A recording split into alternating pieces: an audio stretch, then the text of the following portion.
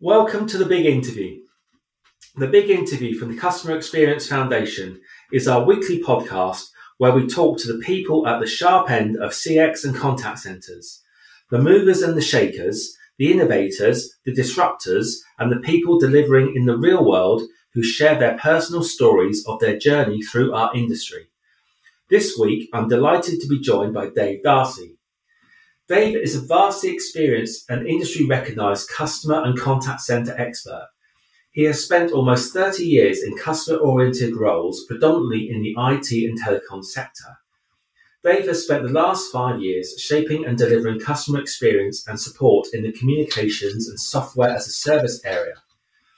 Dave is highly awarded in this field. His recognitions include European and UK awards in 2018, EMEA Best Director Awards in both 2019 and 2020, and he is currently twice World Best Director voted by industry organisation Contact Centre World in 2019 and 2020. Additionally, his operation was voted 2020 EMEA World Best Industry Help Desk. Dave, welcome. It's a pleasure to have you with us today. That's quite a list of awards and accolades. It makes me feel a little bit embarrassed, I think, Keith. But thank you for inviting me along. It's lovely to look back sometimes and realise quite what's been achieved, both by myself, but more importantly by the people who do the real work for me. So tell us about your current role and how that's gone. You've recently joined RingCentral in the last year, 18 months or so. Tell us about that. Oh, much more recently. I joined RingCentral almost 4 months ago. I had been previously working for another company in the same sector. And I've joined RingCentral as the Customer Care Director for Europe, Middle East and Africa.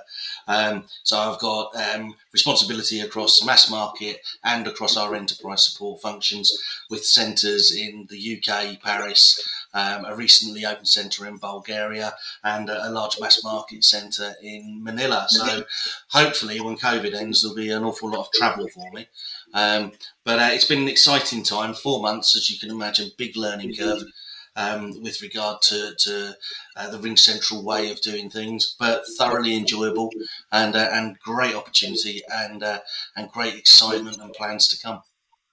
Fantastic. And what were some of the current challenges you've had over the last 18 months or so, both in this job and in your previous role?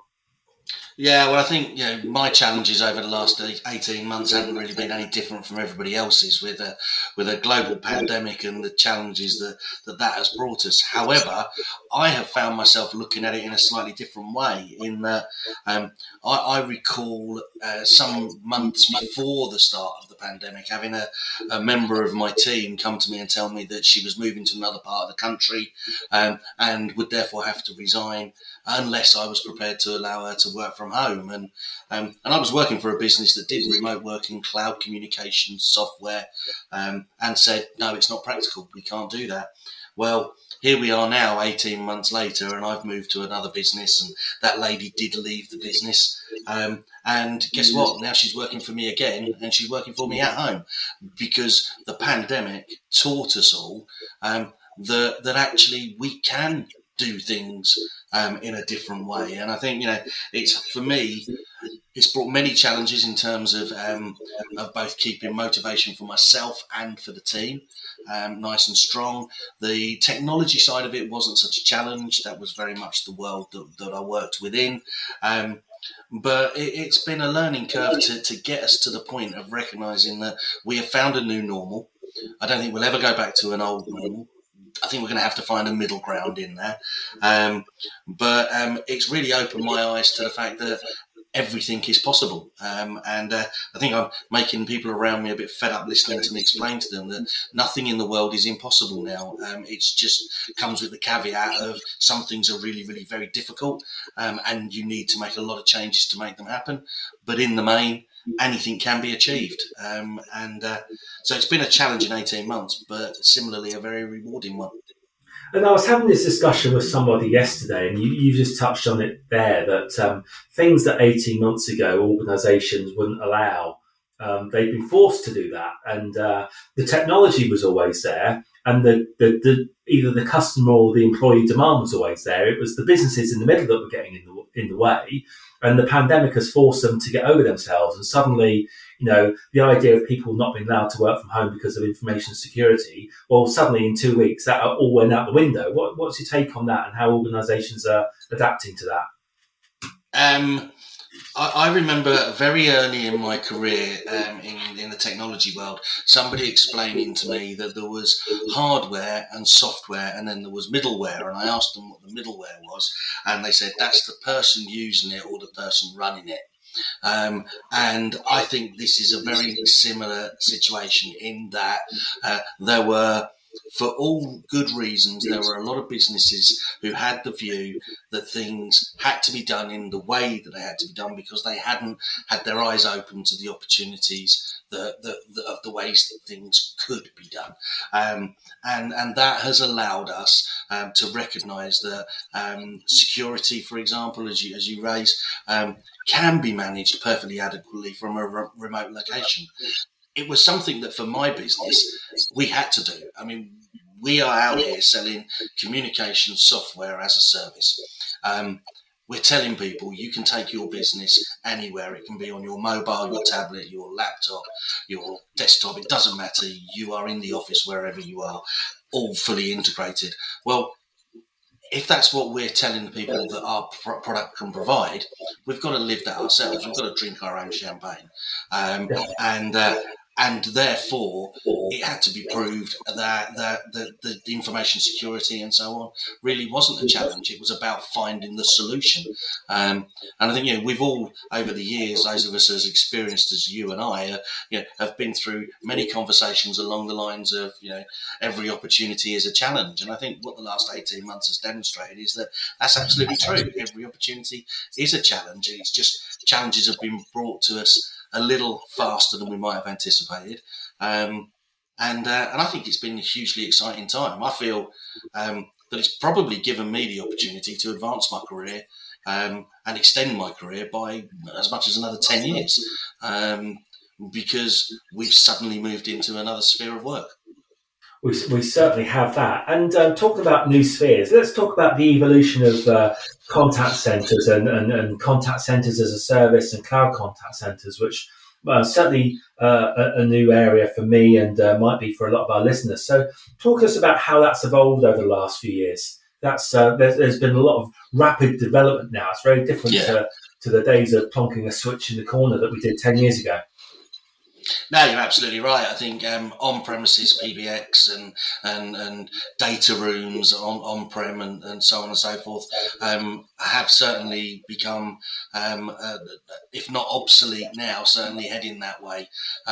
In so much as the fact that these items took up space. This was space that could be used for revenue generating opportunities,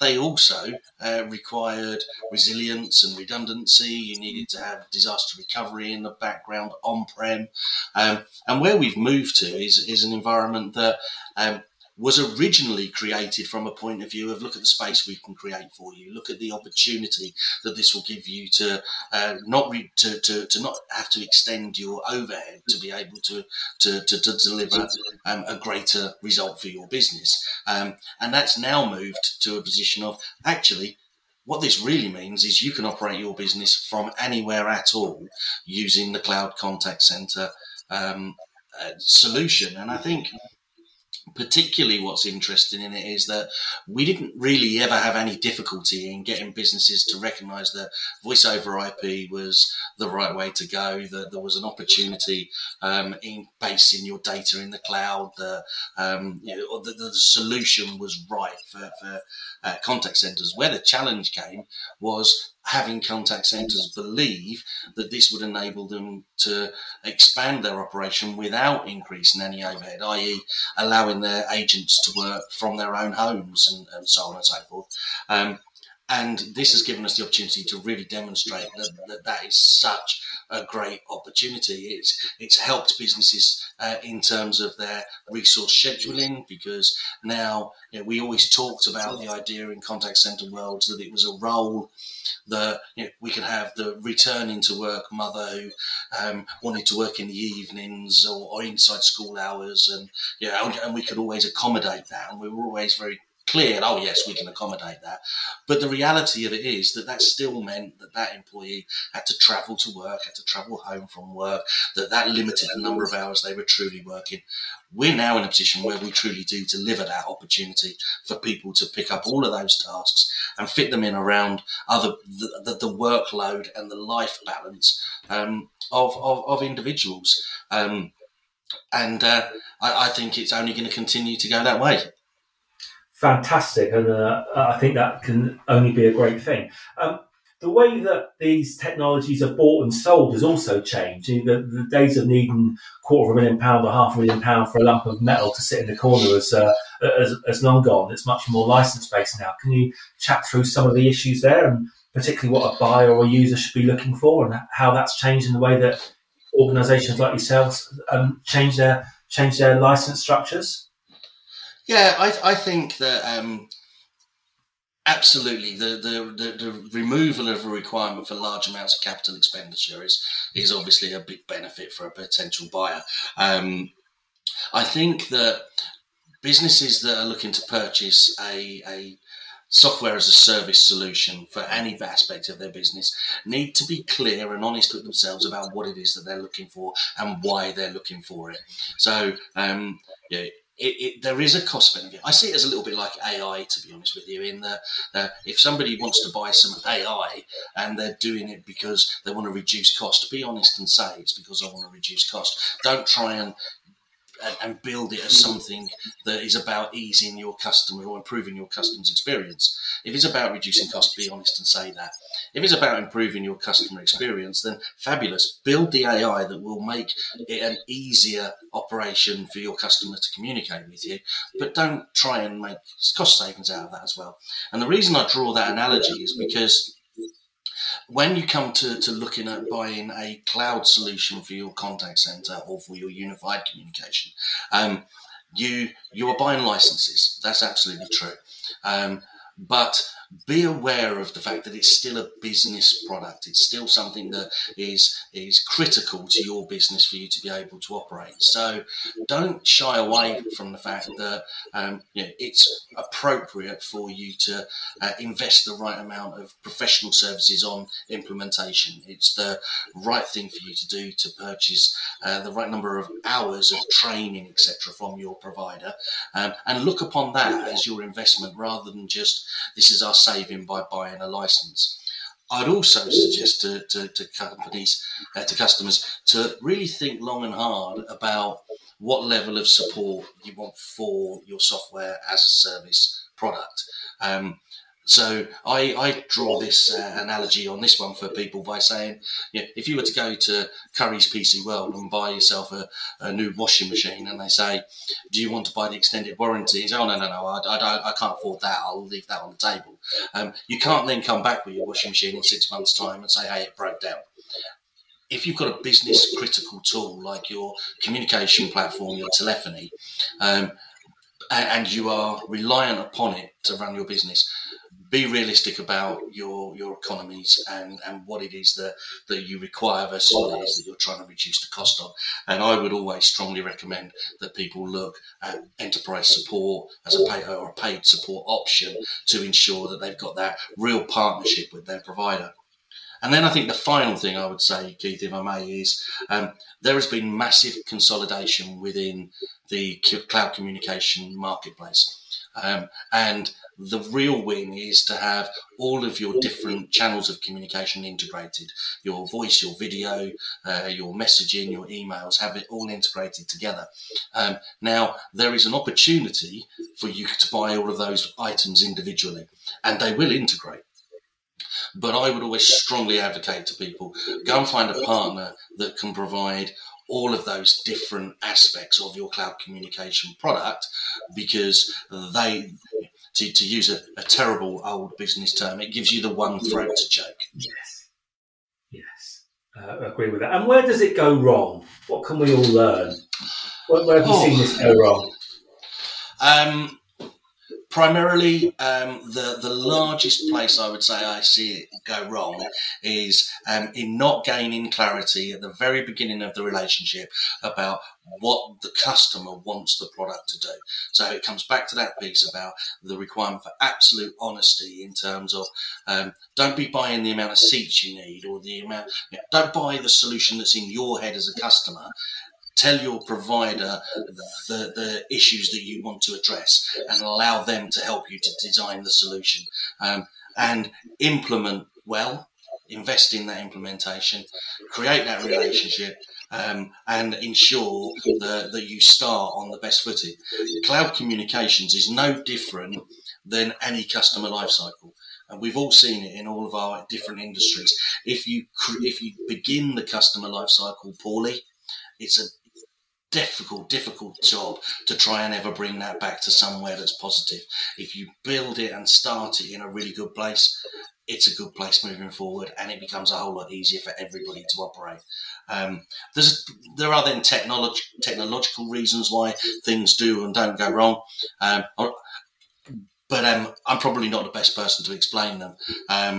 But what I would say is pick your partner carefully. Be really upfront with them, tell them exactly what it is that's required, and ensure that the solution that's being designed is resolving the issues that you wanted to resolve, and that you have confidence that in the design and build of the solution, that there is also in place on the back end of that the design and build of the support model that ensures your solution is managed well. Fantastic. You touched on the consolidation that there's been amongst providers over the last, particularly the last 18 months. So what's next? What's the future? What should we all be looking out for? I think we're going to see a lot more of the same. I think there are still a lot of businesses that are specialists in one particular field, in one particular channel. And they will start, as they have done, they will continue to try and develop their own products and tools in the channels that they're less known for. But I think in all likelihood that will just see continued consolidation. I think we'll see the smaller, more bespoke businesses being consumed by larger businesses, and as we've seen in many other industries, we will get to a point where we'll have a smaller marketplace of very big players that can offer the solutions across all channels. Great. And talking more personally now, how did you start in contact centres? Talk us through your journey through the industry. How did you get to where you are today? Oh, wow. How did I start? As like everybody else, I think, by accident. I don't imagine many of us ever left education going, do you know what I really want to do is have a career in contact centres. In fact, when I left education, I don't think contact centres even existed. The way I started was I was working for a contract rental business that was based in London, but it was a national business that was losing more customers than they were gaining. And the managing director approached me and said, Dave, I want you to set up an outbound contact centre for us aimed at saving the customers that are looking to leave, or at least understanding why they're looking to leave so that we can change the design of the business moving forward. And I said, Robert, I know nothing about contact centres. And he said, no, neither do I, but I'm sure between us we're going to be able to learn it. And that was the start. And I moved from there through a number of years into some of the largest communication companies in the world, people like Vodafone and BT and others.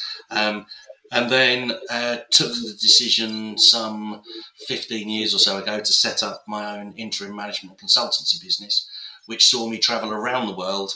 Been very, very fortunate, travelled to all different nations and continents and worked with some large and small companies, predominantly in that communications and technology marketplace. And then 4 years ago, got tempted back into the real world of work. And the rest, as they say, is history. But it's been a fabulous journey, great fun. And if somebody came to me for leaving education now and said, what would you think about a career in contact centres? I'd tell them just what a great time I've had and recommend they go for it. And what are you most proud of in your career? What's your biggest achievements? Well, you started the session here by talking about some of the awards that I've been fortunate enough to pick up over recent years. And I think most people would expect that to be what I see as my biggest achievements.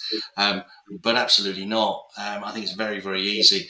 I can look back, particularly over the last kind of 20, 25 years, and I can identify people that worked for me, that I saw promise in, that I encouraged, that I've remained contacted to.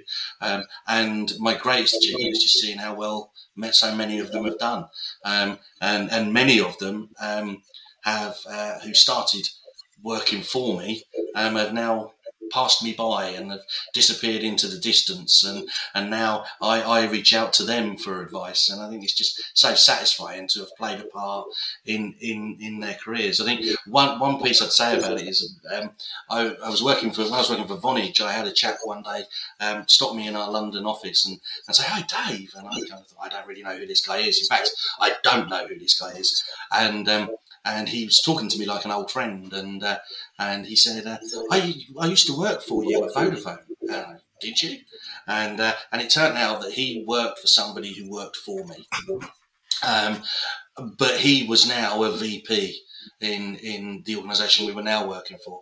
And it's just fantastic to see that progression in people that you may have had a part in their career, but certainly even more so when they believe that you've been instrumental in their progression.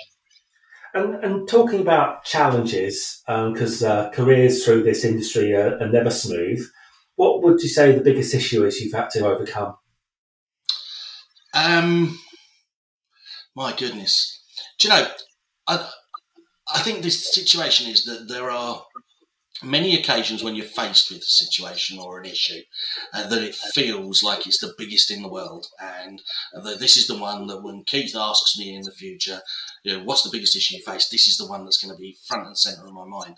And very quickly they kind of fade into less of an issue because you learn how to overcome them, and you moved on and you gained from it. And I've often said to people, I've had many jobs through my career, and there have been jobs that I loved, and there have been jobs that I very quickly decided this wasn't right for me.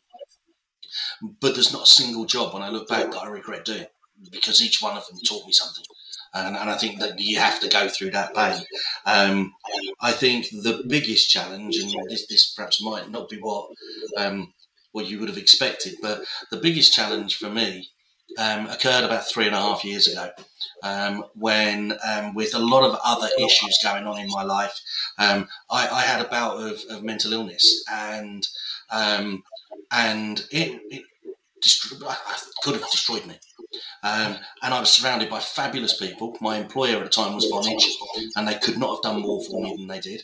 The psychologist that they paid for was a wonderful woman, Dr. Deborah, who I will be grateful to forever, and taught me that the greatest challenge I'd actually ever faced wasn't that illness.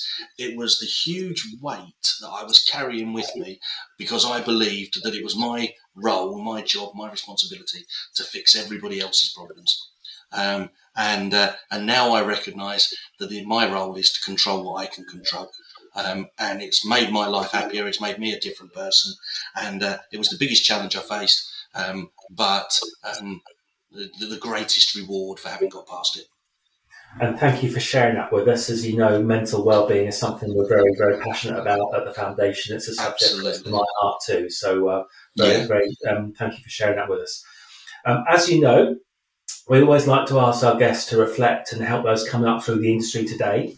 So you can go back to being 25 again. What advice would you give to your younger self? If you think something, if you can't decide whether something needs to change or not, the answer is it does. Otherwise, you wouldn't be thinking about it. And regret only the things that you did, not the things that you wish you had done. But in short, gamble, because you can only win or you can learn. I think that's very, very insightful. So how do you unwind and escape from it all? Tell us a few things about you that we wouldn't know from looking at your LinkedIn profile.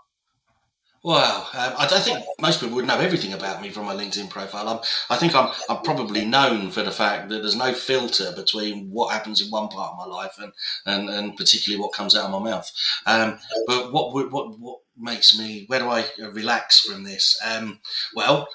People can probably see behind me on the wall the words to You'll Never Walk Alone. I'm a fanatical Liverpool fan, so that's one place, although over the years that hasn't necessarily always been something that would relax me. Most often, I think people will have seen on my social media that I'm incredibly fortunate to have a lovely garden that has a gazebo bar in the garden, and certainly in the summer nights, I have no greater joy than sitting out at the bar with my two dogs, and if the family want to join me, they're welcome as well, and really just having a proper relax. But the big news is that my greatest release from work now joined our family on Sunday afternoon when my oldest daughter gave birth to our first grandchild. So I now have a grandson. Thank you very much. And trust me, it's amazing, even after only 3 or 4 days, that I was in the lounge with them the other day, and my daughter said, "Does Grandad want a cuddle?" And I said, "No, Grandad's got to go down to work because I've got a call." And then I looked at my watch and went, "Oh, I've got 15 minutes." And so, I think the most important part here is that we all have bad things happen to us in our lives, and we always see bad things happen in the world, and we kind of say, puts perspective on your own life, doesn't it? What I learned this weekend was that sometimes something really good happens in your life, and that puts your life in perspective as well. Dave, it's been fantastic having you with us today. Thank you for sharing your honesty and your insights with us, both personally and professionally. I hope our listeners have found this as insightful and supportive as I have. You can find out lots more about the Customer Experience Foundation at cxfo.org. We thank you for joining us at the Customer Experience Foundation today, and we hope you can join us next time on The Big Interview.